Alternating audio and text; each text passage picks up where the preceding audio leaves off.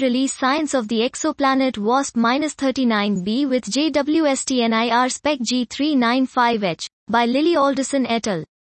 Measuring the abundances of carbon and oxygen in exoplanet atmospheres is considered a crucial avenue for unlocking the formation and evolution of exoplanetary systems. Access to an exoplanet's chemical inventory requires high-precision observations, often inferred from individual molecular detections with low-resolution space-based and high-resolution ground-based facilities. Here we report the medium-resolution, approximately 600, transmission spectrum of an exoplanet atmosphere between 3 to 5 covering multiple absorption features for the Saturn-Mars exoplanet WASP-39b, obtained with JWST NIRSpec G395H.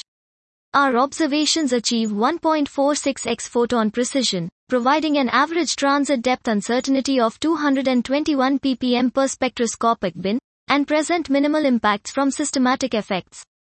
We detect significant absorption from CO2, 28.5 sigma, and H2O, 21.5 sigma, and identify SO2 as the source of absorption at 4.1, 4.8 sigma.